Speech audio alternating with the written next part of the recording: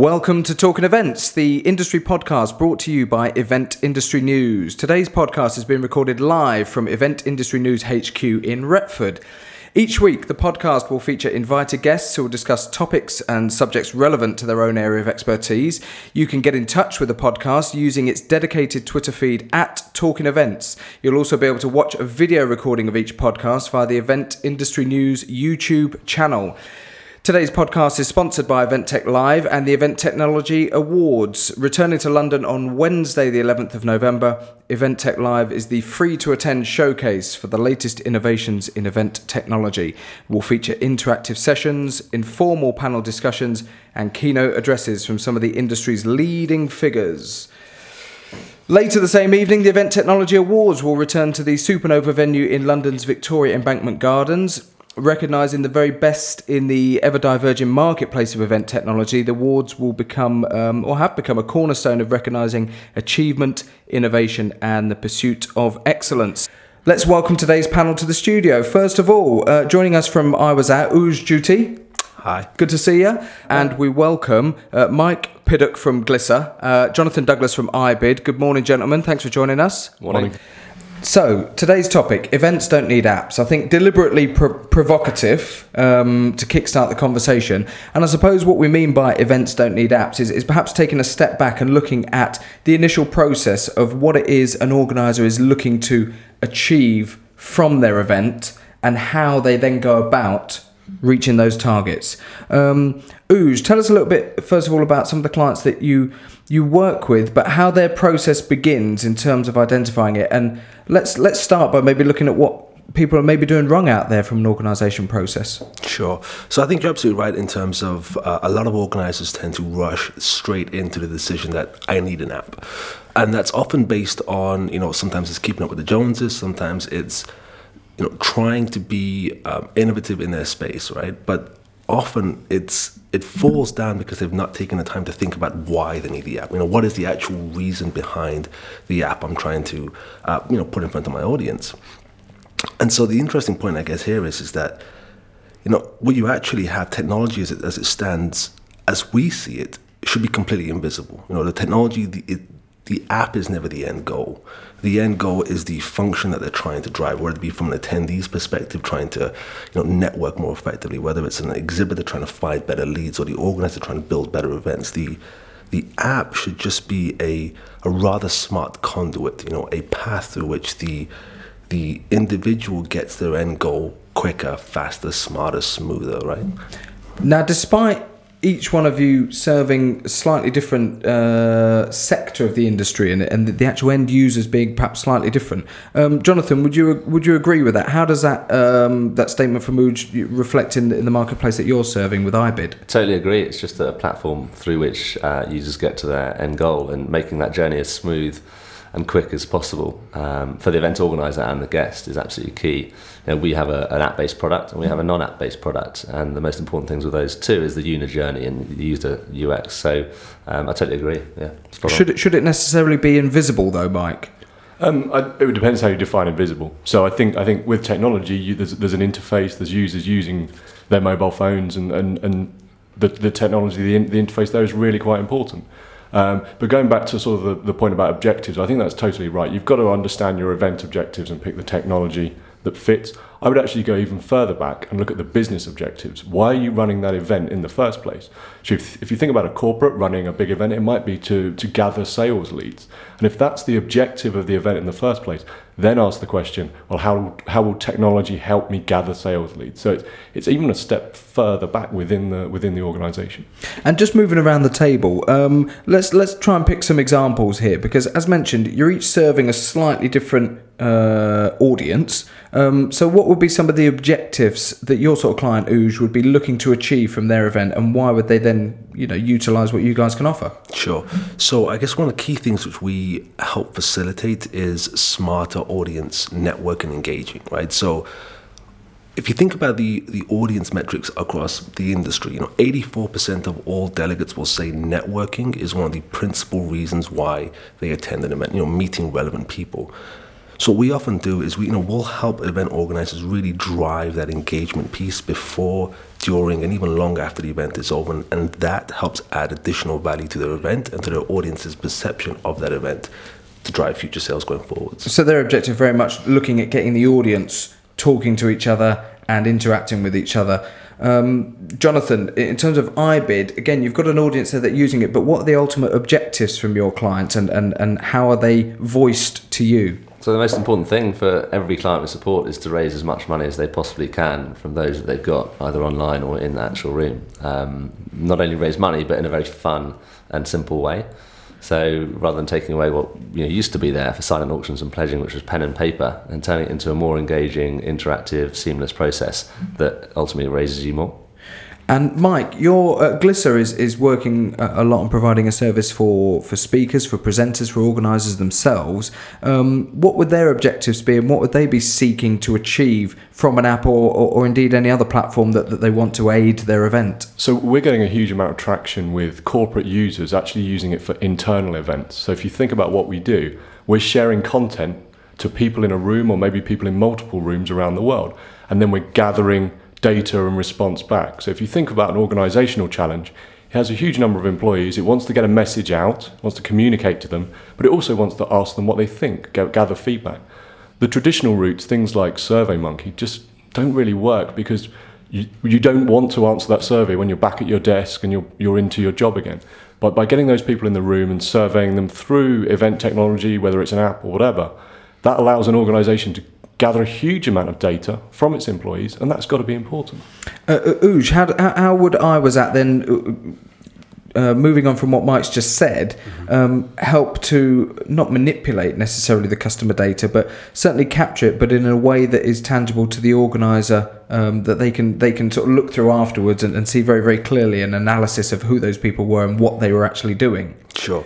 So I guess the first thing to kind of look at is that data by itself is somewhat immaterial, right? So there's the old adage which says, content is king, right? And so if you think about data is your content, right? But in a world where content is king, context is God, right? So having data which you can actually act upon, which is contextually relevant to what you're trying to achieve, whether it be, corporate or commercial goals, or to be helping people network or understand the audience, understanding the remit through which you want to use that data is really important to helping you work on that data. So what we often do is, we'll capture huge amounts of data from audience interactions, from, outside social engagement, from also, the agenda items they attend, all sorts of stuff. And from that, we will start by asking the key questions. What is it you want to know? If we can understand what you want to know, then we can leverage the data pool in front of us to help drive a much better understanding for you, your organization, and for every stakeholder in that chain. Is it important to keep that data as streamlined as possible, Jonathan? Because I think people, the general public now accept that through the use of devices, whether that be tablets, laptops, smartphones, whatever it may be, and whether that may be buying tickets or even buying clothes online, they are giving over their data, they're giving over their information. How important is it that organisers look to achieve the best possible outcome in terms of their data objectives, but keep it as streamlined as possible so as to not make it any sort of arduous process for the customers? Yeah, so we all of our products, you don't have to register, you have to put any details in until you get to that moment of sale. So when you meant to make that first bid is when you actually have to put your details in. The most important thing for us is not getting people to, as soon as they pick up the device or start using the iBid product, is to register and put their details in, which can be quite an arduous process. So data is absolutely crucial to all of our charities, and obviously they're high donors and the stuff they do with it, but making sure it's easy for the user, that it doesn't stop them using the product in the first place, is the most important thing. And Mike, again, just wanting to understand more about the marketplace and the people that you're serving with your own app. How important is data there? Is it a secondary element to the actual functionality of the app itself? I think for the event organisers and presenters, it's vitally important. I think the great benefit to presenters is that you know who your audience are. So when I present traditionally, you may get 2 or 3 people come up to you at the end of the session saying, okay, I enjoyed that, please tell me more. Whereas through an app, you're actually gathering a list of all of the people that have interacted with you. You can follow up with their questions if you didn't manage to answer them at the time. Potentially those people are leads if they've been interested enough to ask you something or to inquire more during your session. You can use that going forward. So for a presenter, that's a huge step forward from just being out there communicating in one direction and hoping that it had an effect, you can suddenly start saying, well, did it have an effect? You get a scorecard for how you presented by looking at that data. Can that type of app that's servicing the actual presenter at a conference or a seminar be a selling point for the organisers themselves when they're looking to put together a good lineup of keynote speakers? Well, I think so too. There's two reasons. One is that if you're selling speaking slots, if sponsors are effectively paying to be there to speak, then it's a great thing that you can offer back to them. You can say, well, you spoke, and actually this is how you did, these are the number of interactions you had, and here are a bunch of people that were willing to ask you questions and happy for you to follow up. Additionally, for the event organizer, you're collecting all that data. You can see who the good speakers were, who were the ones which really engaged the audience, who drove conversation, who was shared socially, and that's useful for you the next time you're booking presenters, because you can ensure that the good ones come back again.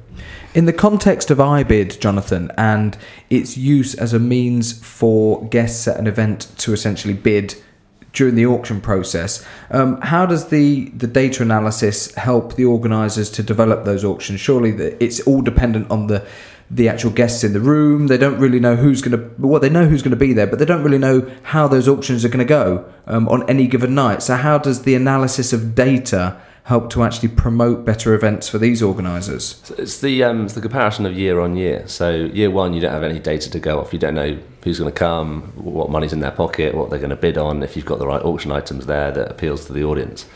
But after you've done the first event and you've got the data that's built up, so the time that people bid throughout the night, which affects your running order, what items sold well, when they made announcements throughout the night and the effect that had on guests, did they give people enough time to bid, all that sort of stuff? Did you start bidding online beforehand? Where were people bidding from? So once you've got data from year one to compare, it makes it much easier for year 2, 3, 4, etc. And as a result, analysing that data makes you streamline your event and ultimately get to your end goal, which is raise more money. Ooj, just coming across to you, at the top of the show you mentioned that your platform I Was At gives people the ability to create their own event apps.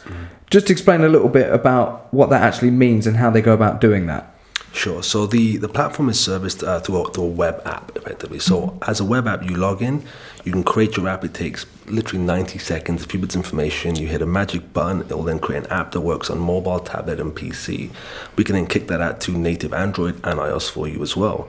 Now, one of the key kind of points to come back on when it comes to data is that, we noticed that an event app is really only going to be as good as the people who are on it, right? So if you've got no users using it, then obviously there's nothing for anyone to interact with, right? So one of the key things we did was we said, well, look, people are often quite time poor, or they don't have the inclination to want to fill out their profile. So you either have nobody on the app, or you've got blank profile after blank profile, which is no use to anybody.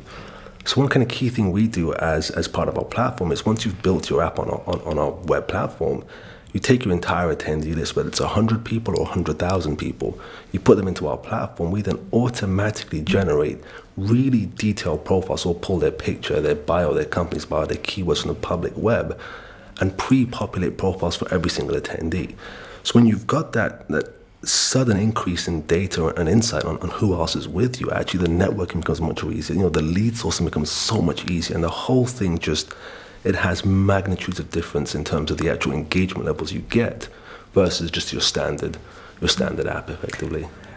I have to confess, it was a bit of a loaded question, because it brings me on to my next point and my next question to all three of you, and that is things like open source programming, so people can now create their own websites, their own blogs very, very easily, and these are people who are not trained in web design necessarily. There are all sorts of ways and means out there now to create your own content, and anybody who is even a little bit tech savvy, is good with a laptop and can use a smartphone, can go out there and do an awful lot of things that they couldn't do 10 years ago.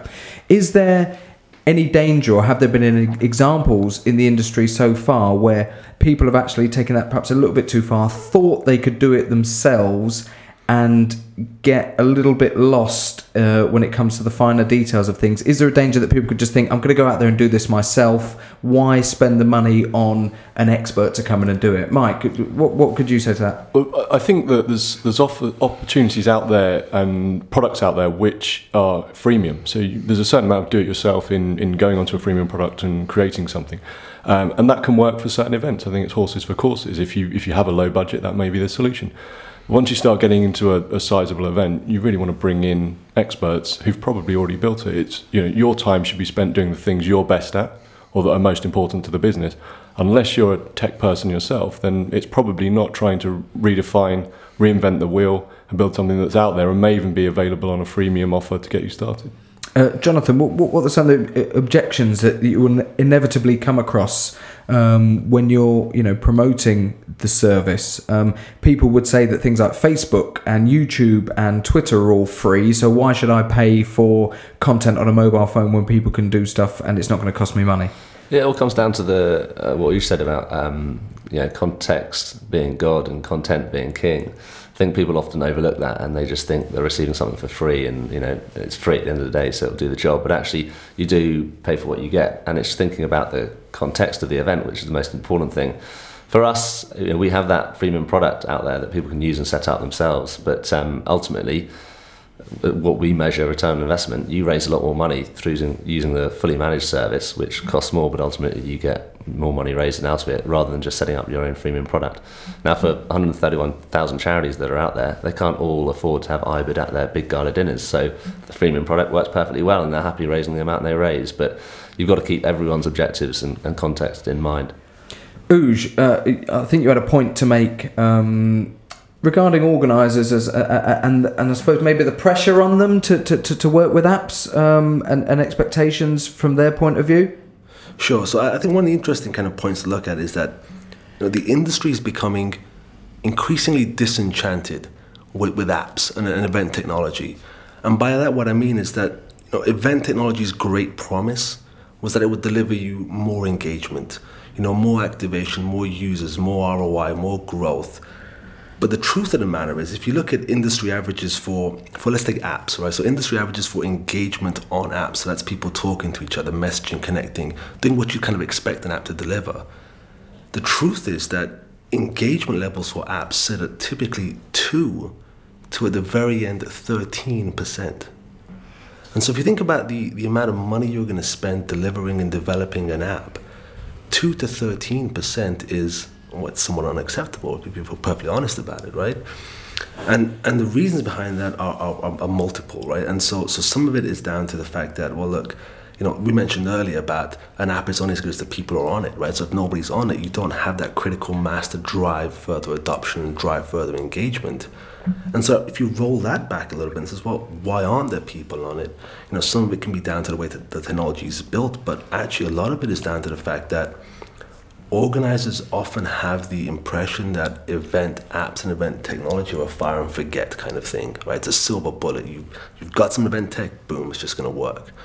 But they're forgetting that actually, just like if a tree fell in the middle of a forest, no one's around, would anybody hear it? The same kind of thing happens with apps. If you don't put the effort in to push the app that you have, no one's going to know it exists, and therefore it's not going to deliver anywhere near the ROI you want it to do. So I guess the point to kind of bear in mind here is that an event app is the start of a journey, and it's imperative for both the the app vendor and the organizer to work in tandem in a collaborative relationship to really drive the growth of awareness and thereby the growth of adoption of the event technology, whatever it might be. Does it matter how hard an organizer pushes technology onto people? If you've got an audience who just fundamentally are not bothered, okay, they've got an iPhone in their pocket, but the company gave it to them. They're there to hear the keynote speaker.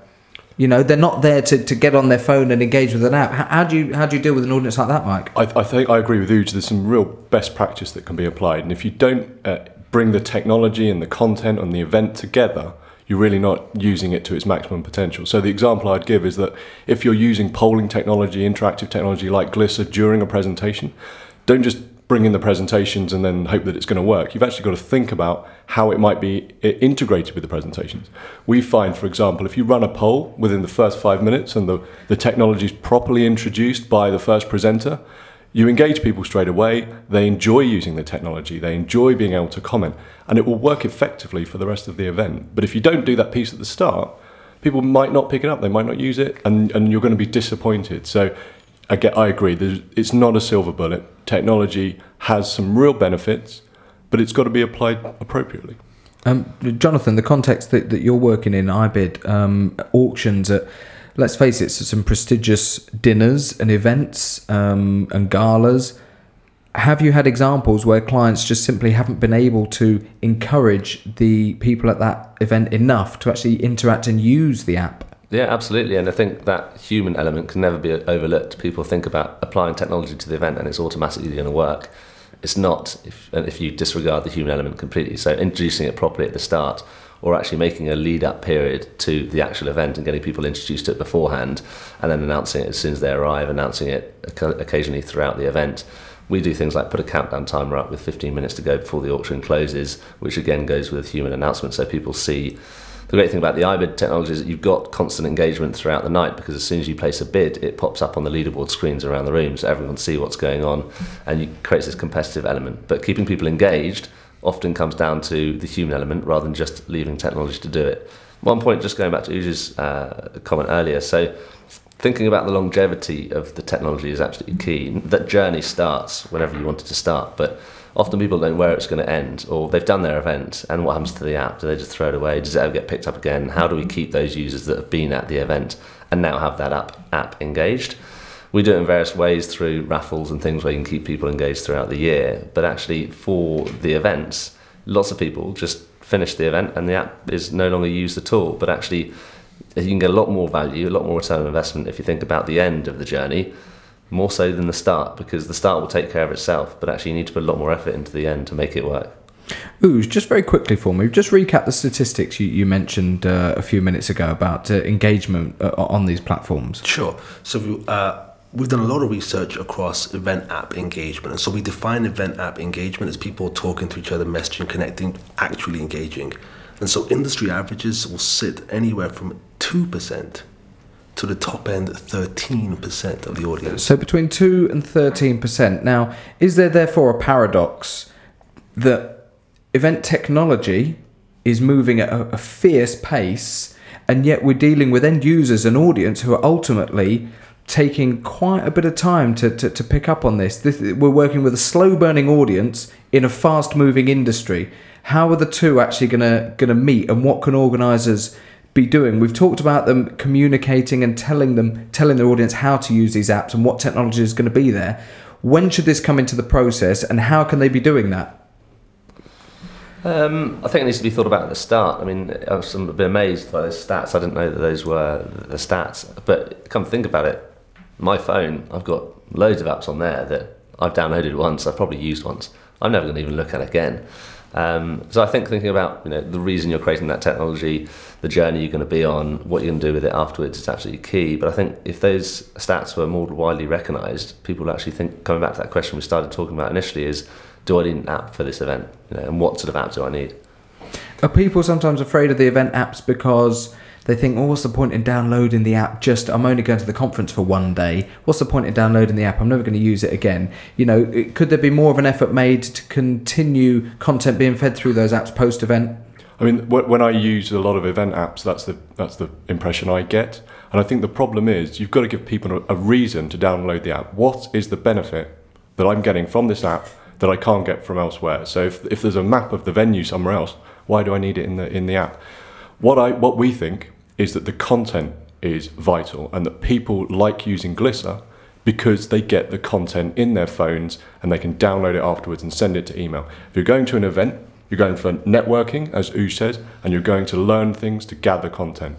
So with a combination of a networking component and a content component, you're actually delivering two benefits to an audience, and there are two reasons for them to actually engage with technology. But if you're just doing it to have an agenda, and there's a paper agenda anyway, there's no real benefit. I don't really need to download that app. And so I actually jump in there real quick. And so a point I should make is that where the industry average sits at 2 to 13%, so the work we do by pre-populating attendee profiles, we will on average get anywhere from 40 to 65% engagement across our apps, which is significantly different. And what we found actually through years of research in essence is that there's a very real reason why that 2 to 13% exists, and that is because there is a genuine lack of perceived value ahead of time, right? And so if I don't know, and it's also that perceived value is also responsible for the industry average, which says 50% of all of your free to attend event attendees will never turn up, right? So half of your audience, that's half of your marketing costs, your time, your effort wasted, right? And again, it's down to the fact that they just don't see the value in the event ahead of time. You know, you wake up in the morning, oh, you know what? I'd rather not. I've got to do X and Y. And so you'll find other reasons which have a higher attributed value in your mind than that event does.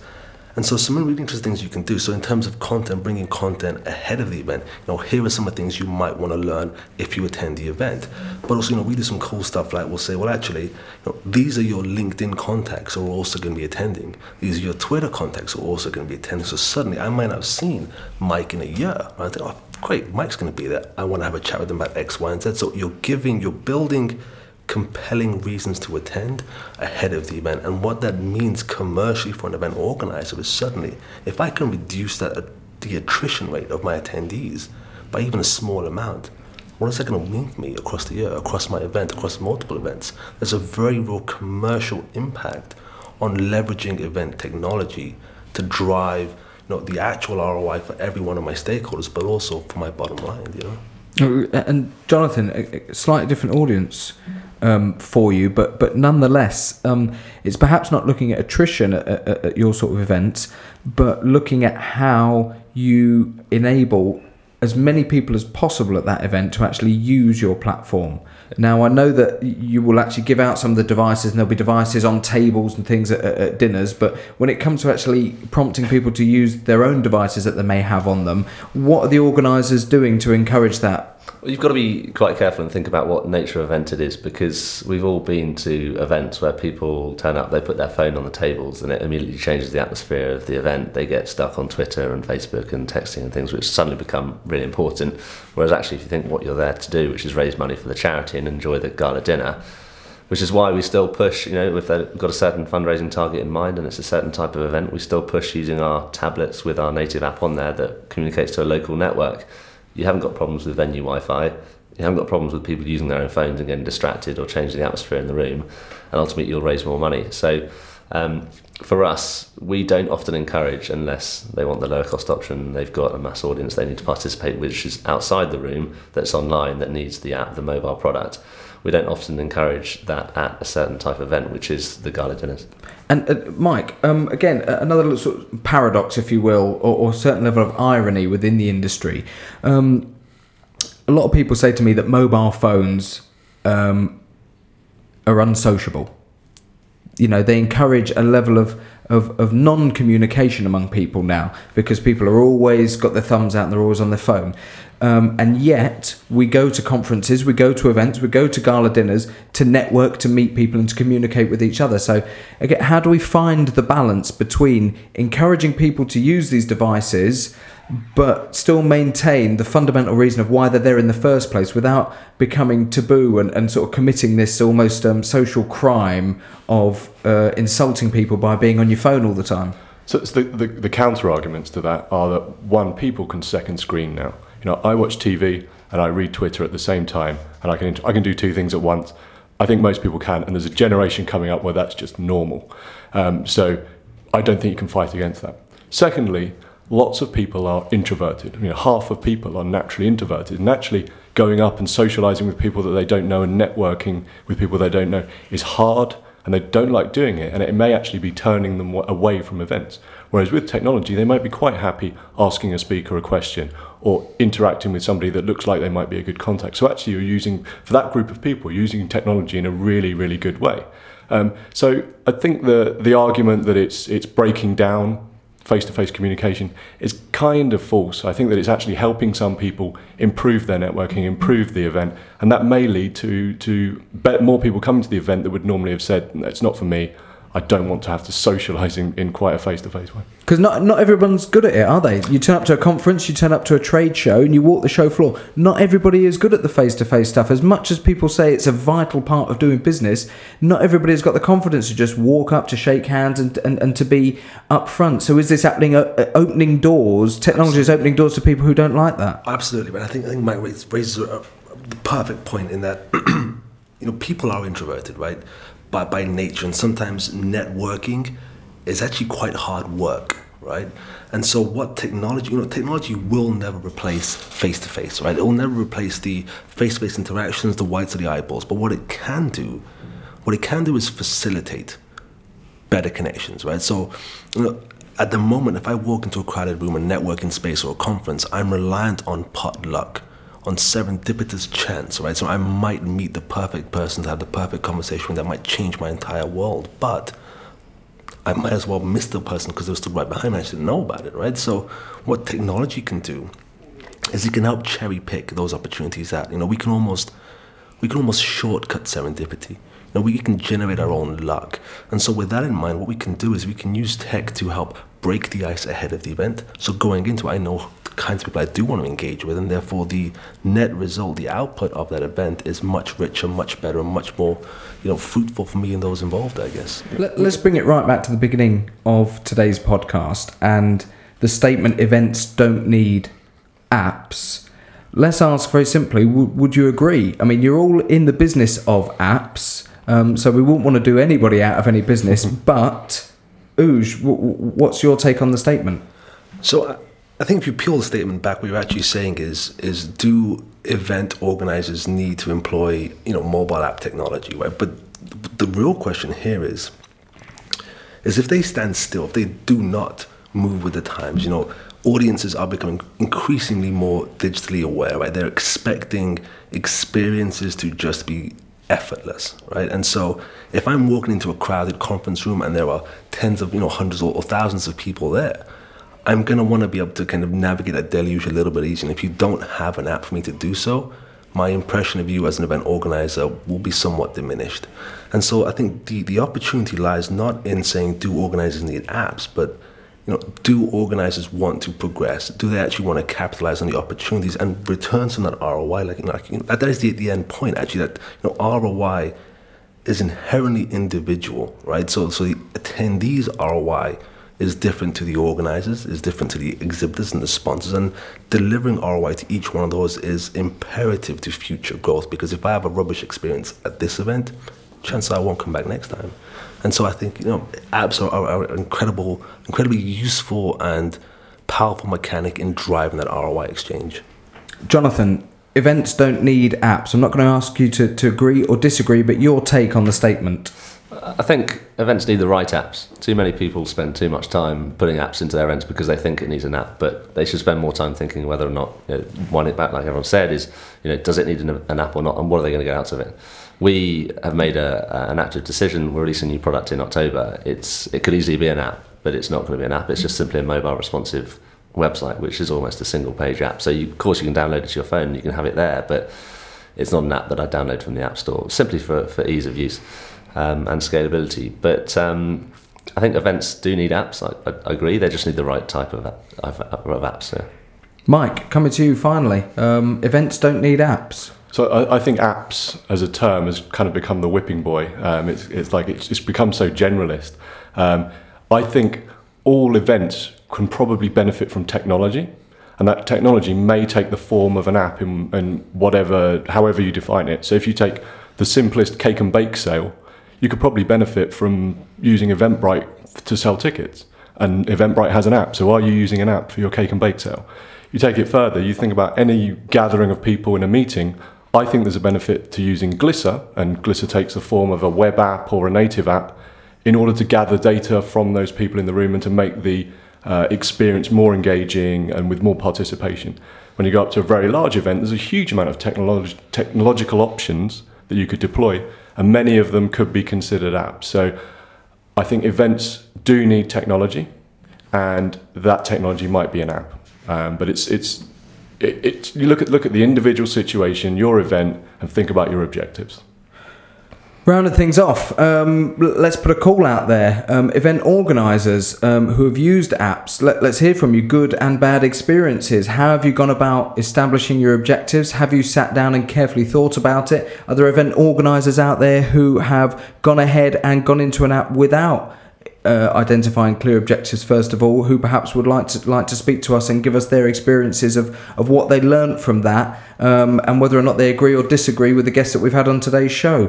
Get in touch with us at Talking Events on Twitter. You can find the podcast on the Event Industry News website. You'll also be able to watch a video recording of today's podcast via the Event Industry News YouTube channel. It just leaves me to thank Ooge Duty from I Was At for joining us today. Thank you, Ooge. Thank you. Mike Piddock from Glisser, thanks for joining us again, Mike. Jonathan Douglas from iBid. Once again, thanks for taking the time to come into the studio. This has been Talking Events.